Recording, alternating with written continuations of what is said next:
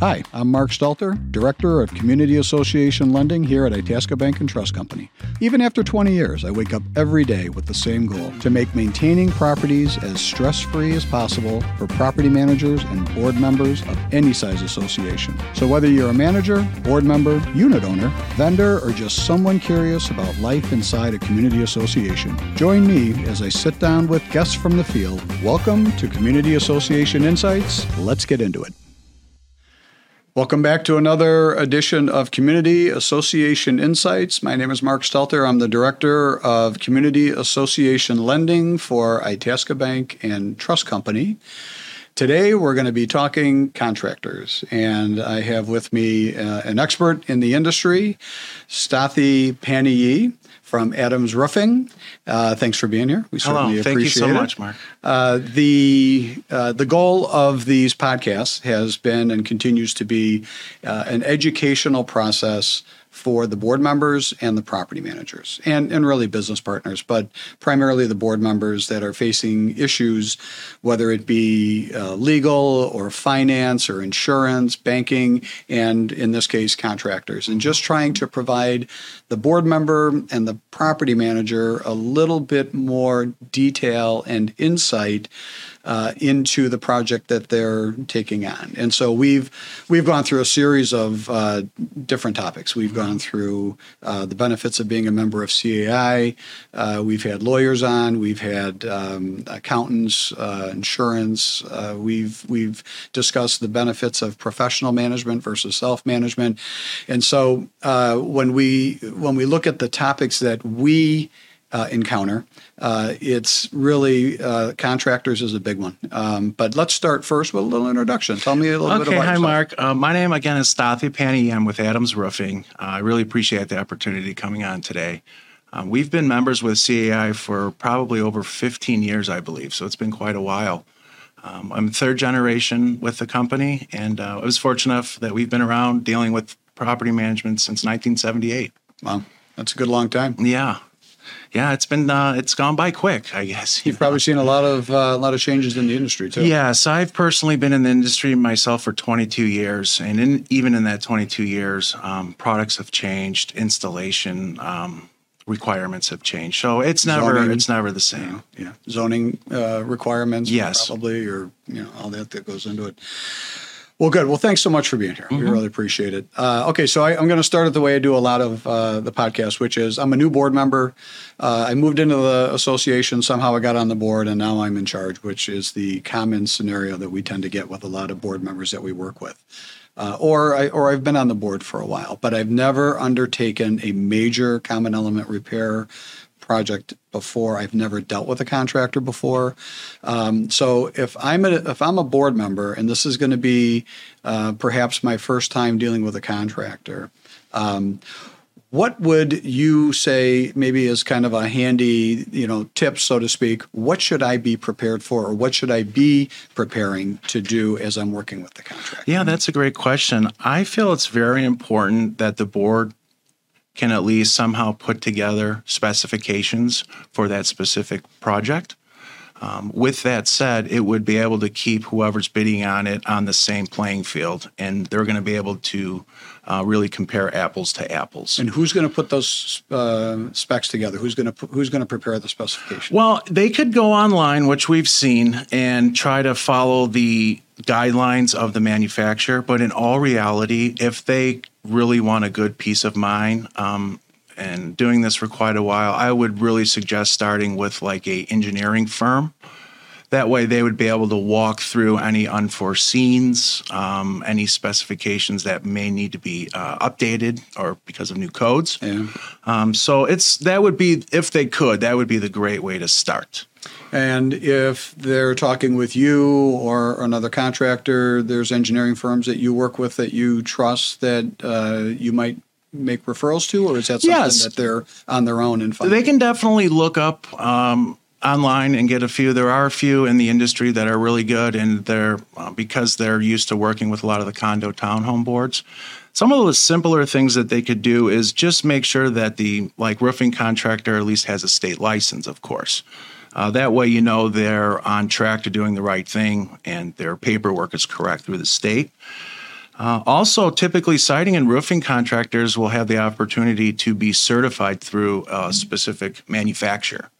And that gives you a little bit of peace of mind since you know that they're going to put on the product correctly. So if they're picking a particular manufacturer and you're certified with that manufacturer, that's telling them we've used this before, we've installed this before, we've met the manufacturer's qualifications for being recommended to work with their products. Yes, and the neat thing about that is there's thousands of contractors around. I mean, they're just.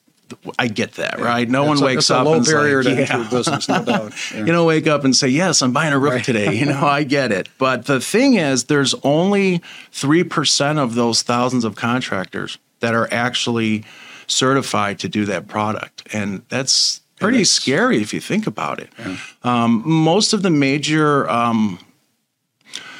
products online will have a spot where you could even pinpoint a contractor within your area code, and there'll be some specific contractors that have been certified. So I think that really helps take a burden off of the bidding process. Sure.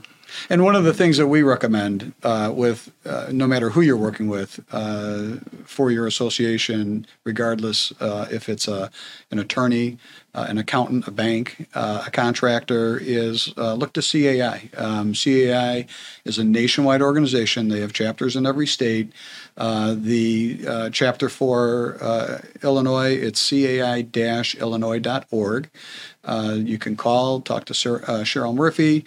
She'll walk you through the process. Membership is not expensive, so I always recommend CAI, and I always recommend vendors and business partners that are in CAI because I think those particular companies seem to show a real dedication to the residential community association industry. How much work do you do just with residential community associations as opposed to commercial work? Is there a breakout between? It's probably like over 80% steep slope townhome condominium associations. And with that said, a whole nother revenue of that or a place of business is also the service work. So that could be its own thing itself. Yeah. Okay, good. So you're clearly versed in working with associations. Yeah, I feel that you definitely need to make sure that a company has access to a service team. That way you know that it is a legitimate company if they can get someone out within a day or two to, something as simple as one missing shingle or a downspout that's loose. If they have trouble doing that, that would tend to lead to maybe they subcontract all their work out, which is not an issue, but I feel that in-house employees still very important in a service department. Right. Yeah, absolutely. That seems to make a lot of sense. The term, I always hear on the advertisements is licensed, bonded, and insured. Mm-hmm. So if we walk through those three, licensed, bonded, and insured, just kind of walk us through all three of those terms. Yes. Yeah. So licensing, obviously you get licensing through is it just the state level? The state level, yes. Okay. Bonding will typically happen through each county. It's a little bit different how it ranges.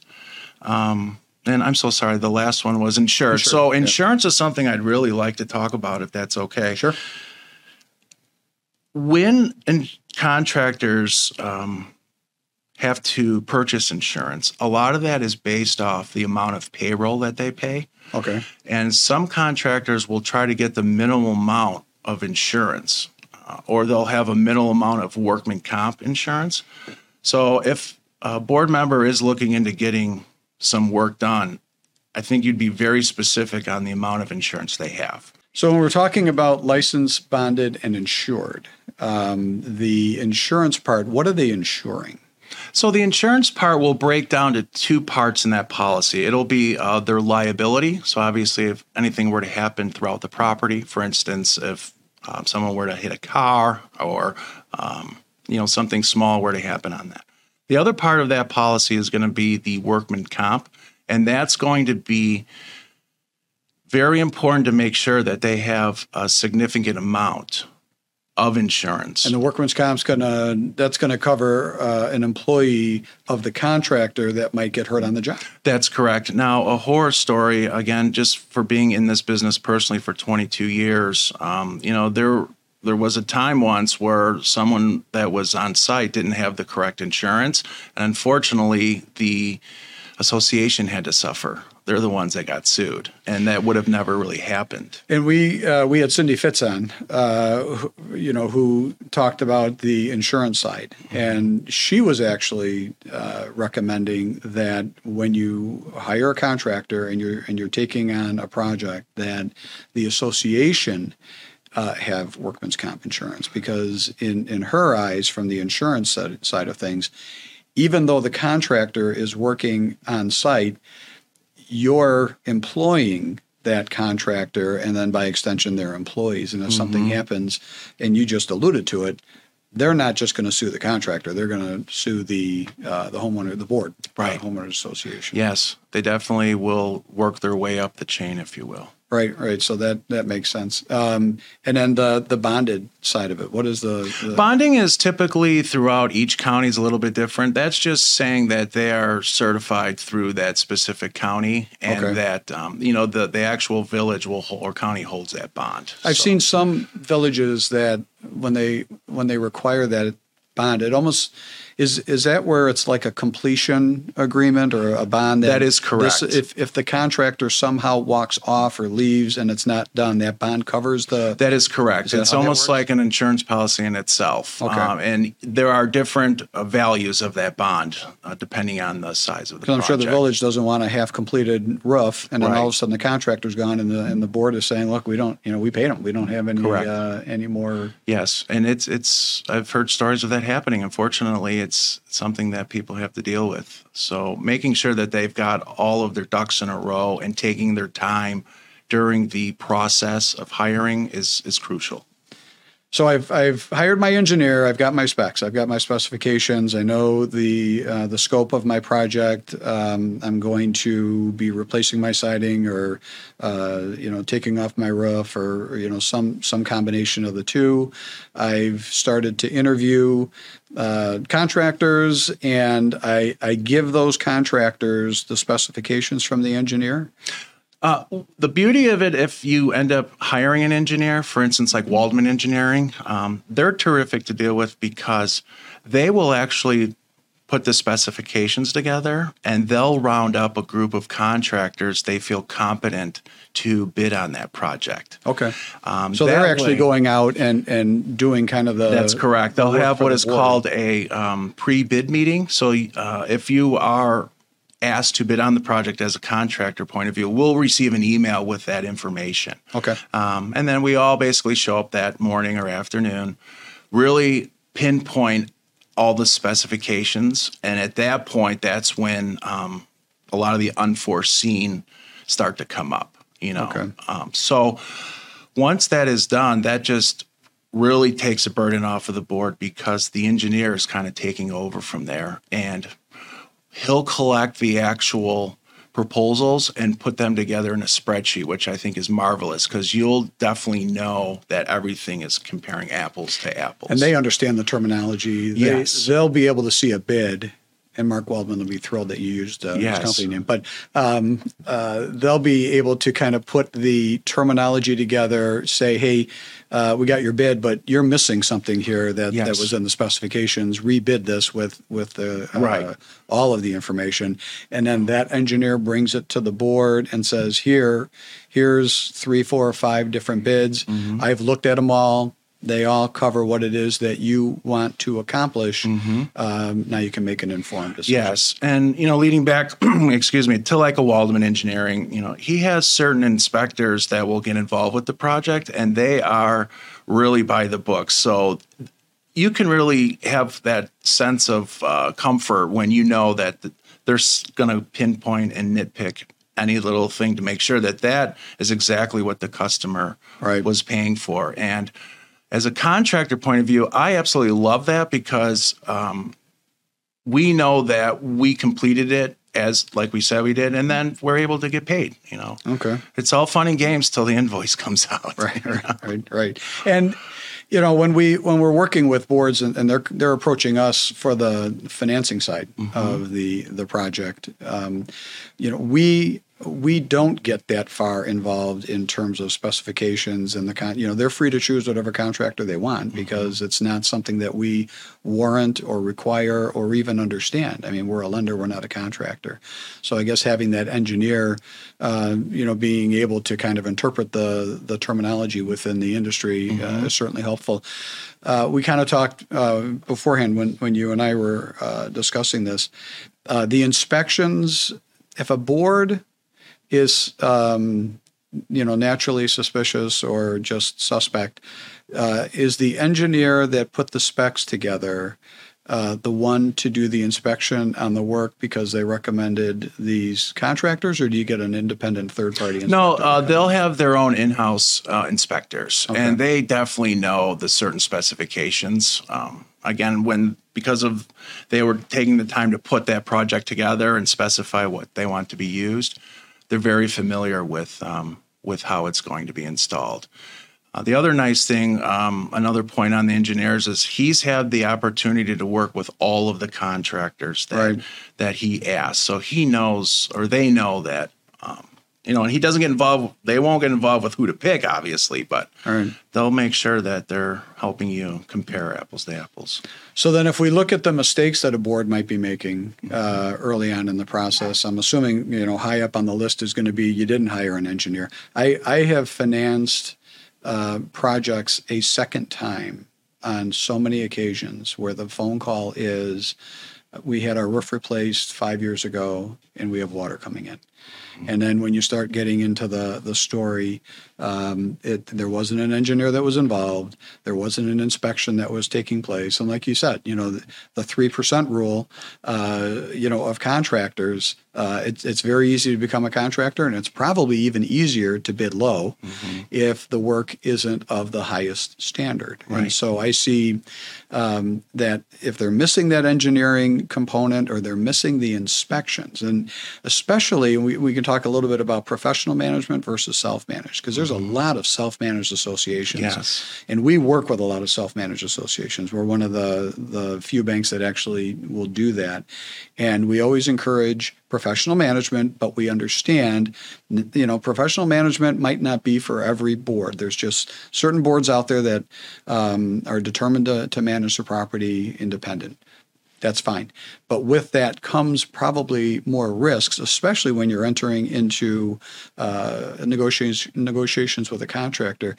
Maybe talk a little bit about the benefits you've had working with professional managers versus some of the self-managed associations. Sure. I do find it challenging at times working with self-managed because, again, they typically won't use an engineer, much like you just said. So it gets frustrating at times because I try to do the best I can with knowing how the roof should be replaced, for instance. So I'm not really concerned on how low or how my pencil can be sharpened to get it to them, because that means I'm just kind of not doing the right thing or having the right product. So I feel that they typically will try to go with the lowest bidder. It's almost that phrase, stepping over $1 to pick up a dime. Yes. I'm going to skip the engineer, and, in the formal specs, I'm just going to go to a contractor and say, look, I need siding or I need a roof. Give me a bid. And, you're left to come out to the project site. And I'm assuming it's a lot more challenging to bid a project without a set of specifications. Yes, it does make it challenging at times because there's such a wide range of different building products and materials. And unfortunately, some contractors will use the cheapest material just to get the job. And it's just something that I was not seeing fit for what I wanted to do for the customer. Yeah. The other thing is these people, when they're self-managed, they have their own life going on. They're busy at work. They may have children's baseball games or et cetera. So the communication is sometimes hard if there ever were like an unforeseen, God forbid, where an association that has a relationship with a property management, at least the property manager can take some of that, some of those issues off their back. And they've seen they've worked with, just like you were saying with the engineer, a professional manager has, a seasoned professional manager has likely worked with vendors in all areas of community association living, including the contractors. Sure. And kind of like what you were saying with Waldman is, sure, they've worked with different firms and they know who understands it and they know who uses high quality products and all that goes into it, and they can make that recommendation.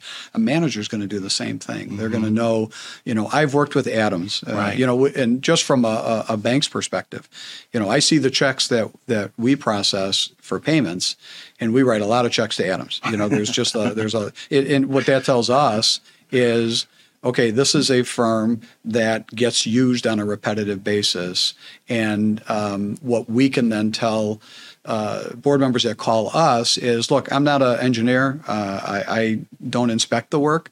What I can tell you is these are names that I see a lot. Mm-hmm. And, these are people you might want to at least contact and have the discussion so that you can kind of get started. Yeah. And I really, truly feel that even if they're specifically if they're self-managed, to really get involved with the tools that CAI provides. It's unbelievable. Yep. Yeah, I agree. And as a contractor, again, it's helped grow my business tremendously and build relationships, believe it or not, with other contractors for things I may not do or feel comfortable doing or bidding on. Right.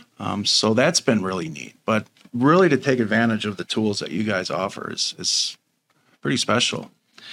Okay, so I've got specs. I've got my bids that are coming in. I'm looking at my bids. I make the decision. I pick a contractor, and now you're coming on site. Mm-hmm. What am I, as a board member, going to expect to, or I should say, what am I going to experience when you invade? Yeah, I was going to say a big brigade. It really is an invasion, right? Because you have to be there with the trucks and the materials and the workers and all that goes in this quiet community is all of a sudden upended. Oh, yeah. My biggest rule I have with my production department is communication. I feel that before a project is even started, someone on that board should meet with the site supervisor and go over, for instance, delivery dates with material. Those are, in fact, big semi-trucks that come out, and they've got to get in and maneuver around some of those cul-de-sacs, for instance. Right. The other thing is little things you won't think about, like where does the porta potty go? Mm-hmm. I mean, the men have to and women have to use the washroom. So that's just something where if you don't communicate that and you just, as a contractor, drop where you think it should be dropped, it's going to make some issues. Yeah, exactly.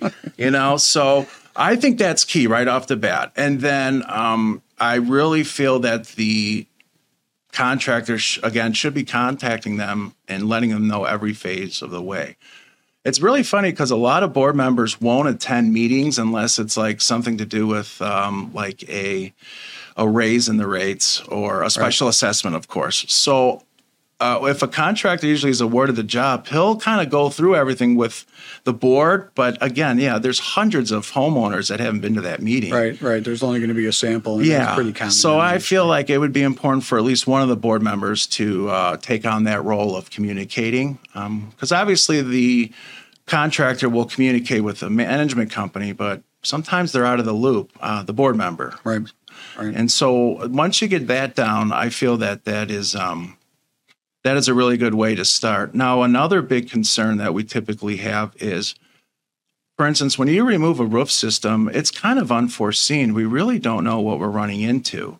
And, there's been times where maybe the roof's leaked for a long time from a leak that no one caught. So now you have damaged plywood or dry rotted plywood. And that stuff you can't tell when you're doing the initial inspection. I mean, you really can't. I mean, I'm a pretty heavy-set guy. It feels a little mushy here and there, but overall, no. And I guess what I'm trying to get as with the communication and with one of those board members, it's very important that they're aware of that right away because no one wants those kind of surprises. And so, again, as a contractor, I feel it's very important to communicate and make sure one of those board members knows what's going on.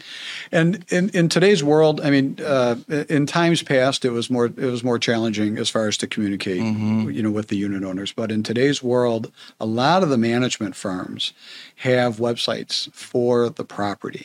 And, talk to you, if you're professionally managed, talk to the manager, find out, is there a way that we can keep the unit owners up to date on the work that's being completed? And even more importantly, is there a way for the unit owner to communicate back to the manager without having to call the office or call a number. So many people work from home or work remote, wherever it might be. Is there a way for a unit owner to get a question or a complaint in quickly to the manager so they can communicate with you and say, hey, whatever it might be, there's materials in my yard, or there's wrapping that's blowing around the property. We need to get it cleaned up. And if that's the case, the website is crucial in order to communicate that. If you're self-managed, it might be a little bit more challenging because maybe you don't have a website. Maybe you do. But figure out a way to communicate with the unit ownership so that, like you said, communication's key. If they don't have a way to get back to the board or to the managing agent in order to, be heard for an issue that they're having, it really does raise the level of tension. Yes, quite a bit. And then you probably feel that because you got people now coming out of their units talking to the workforce, and it's the closest object to me, so that's the one I'm going to go to. Yeah, and a word of advice, never really talk to a ground guy. Just make sure you go right to a supervisor because, they'll just shake their head and make sure you're happy. But to touch on that, I think, that's a great, you knocked that right out of the park. We recently had a condo complex where it was, a lot of the homeowners, that specific one, was really, we were able to provide them with a schedule on a blog that they put together. And I thought that was a terrific idea. So, because they were really up to date on everything. So that was great. They touched that. Yeah. If the unit owners, it's almost like a chat room. If they can be, seeing everybody else's comments, and I see this a lot with video meetings. If you're on Teams or one of the other video platforms, people are asking questions live during the meeting, and the board is kind of addressing those questions one at a time as they come up. And there's ways for unit owners to be able to do that now, even though you're not in a meeting, but they can get their concerns addressed. Sure. So yeah, I think communication is definitely key. So you're on site. You found a place for the porta potty, which is certainly key. You found a place to put the materials. What's going to happen then at that point? What's a typical schedule for work? Is there times that you can't work and times that you can? Are you restricted by the villages? Every village will usually range a little bit. Respectfully, we typically like the crews to start around 7:30, 8 a.m. They're gonna usually in the summertime probably work past 6, but at that time we're just making sure that the ground's really clean. We don't really like to disrupt the tenants as much as we should be. So you definitely want to make sure that the contractor is letting you know when that project is going to start, because it's very difficult for people not to know that, and then like their cars are stuck in the driveway, for instance, and now you have 2 dump trucks, and you're just not prepared for that person to be leaving at that particular time. Right. So again, that leads back to like maybe the communication part. But other than that, a typical project should take usually about 3 to 5 days, I would say, depending on what you're dealing with. Right, per roof. Per roof, of course. So if I got 144 units, you're going to extrapolate that out. Yes. So you're there for an amount of time. Yeah. I mean, once you're on a project, we tend not to like bounce around. So once we start a project, you just finish it and then move on to the next. Right. Okay. And so let's get you paid. So now you're completing the work. You're going to submit invoices. I'm assuming it's going to be progress payments as you kind of go along. What I always recommend to board members is whether you're self-managed or professionally managed, and the managers know this, you want to get lien waivers, right? You want to, once the inspection's done and the board is comfortable with the fact that I'm not a contractor, but somebody who's smart enough to know has told me the work was done according to plan. Yes. And now I'm going to request a lien waiver. And the lien waiver that I'm going to request, I believe, is going to be both for the labor and the material. That's correct. So give us a little insight on what a lien waiver is. Sure. I feel lien waivers are a good thing. It can really give a board a sense of peace of mind that the contractor basically paid his or her material and paid the labor. So if that doesn't happen, the board may have a risk of being sued because that particular product or labor was used on their association. Okay. So a lien waiver is really closing the books on that project. Right. Everybody is kind of done. It's kind of an agreement, right? Correct. You're agreeing to the fact that material was used, labor was completed, and I've paid for that. And now we agree that you're paid, and you're not going to come back on me and say, "Oh, hey, by the way, I was talking to the treasurer on the board, and they said that we should do this extra work." And the treasurer's like, "I don't remember that conversation." And so it eliminates, it seems, all the what ifs. Right? Correct. Okay. Yes. And so. The material part always seems to be in question. In Illinois, as I understand it, a material supplier can kind of go through the contractor to the site and potentially lien that property if they're not getting the lien waiver for the materials. Am I thinking about that accurately? Yes, they could definitely go ahead and lien each individual unit, and a unit owner would not even know it, to be quite frank, until maybe they were to sell the property, of course. Right. It kind of shows up on and it's title. a very simple process for the contractor. So if they're leery about doing that, like something's wrong. Right. And that would be a good conversation, maybe in the bid process, to make sure that they're clear that they're going to want lien waivers at the end. Yeah, set the expectations right up front. Yes. So our accounting department will typically have lien waivers ready to go all the time. We're not asked for them quite as often, but we just have them ready. So it is a simple thing to do. It shouldn't be an issue for someone. Yeah, and that's a good point as far as, if you're asking for a lien waiver and the contractor's pushing back, you might be dealing with the wrong contractor because any contractor there's general contractors and there's subcontractors, Correct. right? And the subcontractors typically are more specialized. They're more of an independent contractor for they're having the work sub to them. So any subcontractor that's working with a general, if it's a non-community association type property, let's say it's a commercial building somewhere, a lot of times they have to go to the title company and have those lien waivers recorded as being agreed upon.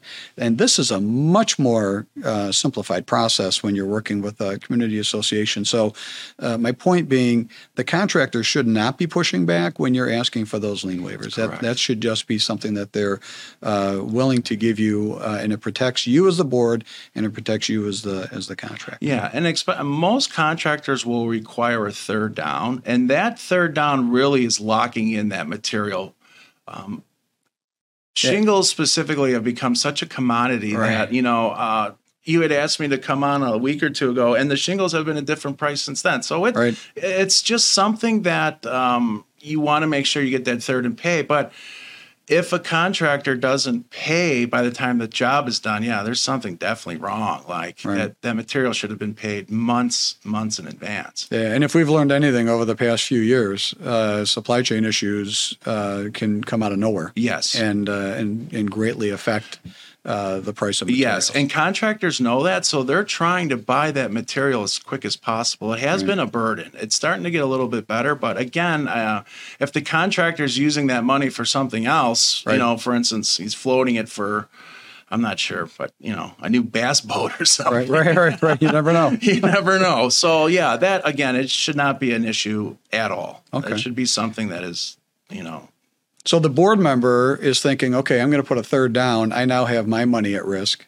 There's a contract in place, correct? Yes, you could also ask for a partial waiver, and that is confirming that material has been paid right away, or a portion of it, of course. Right. Yeah. Partial lien waiver and then a final lien waiver at the end.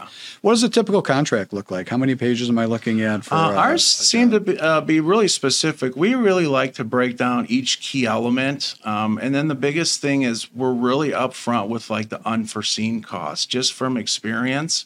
I want to make sure the customer understands there could be bad plywood or ventilation that's not up to code. So I tend to be very clear on the pricing of that. Our proposals are about 20 pages long, believe it or not. The first 3 really talk about who we are, but the guts of that proposal is very specific on the products that we're going to be using and how they're going to be installed. Okay. And if you're getting a 20-page proposal or contract for work that's being done, have your attorney look at it. It makes sense if you're going to spend the significant amount of money to have your roof replaced or your siding replaced or concrete work or asphalt, whatever it might be. Get the attorney involved to at least do a review of the contract so that if there's something in there that might be a red flag for them, it might only be a discussion point that needs clarification, but it might be something where the attorney comes back and says, you know what, I'm really not comfortable with this particular part of the contract. I'd like to make some changes. And at least you both have an opportunity to have that discussion. Yes, in fact, that does happen quite a bit. I think that it's not a bad idea at all to have the contract reviewed by an attorney. One of the biggest things then, too, is the attorney can turn around and then set forth a rider of that contract. So that's when they would kind of, just like you said, they weren't really understanding or didn't really want to. They needed more clarity on certain items. Right. So that's where the rider really helps. And a rider is just an attachment to the original contract that adds on to it without having to go back and rewrite the contract. You're just adding on to the contract? Yes, you're just adding on some issues that you're working out after. You're just kind of working out the details. The specifics? Yeah. Okay. Anything I missed? No, I really appreciate the opportunity to come on and talk today. Yeah. I really did. I can't thank you enough. And really all that CAI has helped me just build my company and really help me. Yeah, it really is. It's a great organization and we're proud to be a part of it as well. Yeah. And we like to see the vendors and the business partners that are in the industry that are in CAI definitely seem to be more top tier. Yes. If people want to get a hold of you at Adams Roofing, and I didn't prepare you for this, so I apologize. It's okay. That's all right. Phone number, email? You can reach me at sep@adamsroofing.com. Okay. And that's an easy way to get a hold of Adams and, potentially start the conversation. Well, thank you, Stathi, for being here today. You've definitely been a tremendous resource. And as we always try to pick guests that add value to the conversation. And you certainly did that today. And I'm sure the board members or property managers that are watching this today are going to walk away more informed than when they started. I just want to thank everybody for tuning in. You can see or hear all of our podcasts on Spotify. You can listen on YouTube. There's different methods you can watch. You can just listen in the car. But we just want to thank you for taking some of your time to watch what we have to offer with all these experts. So thank you.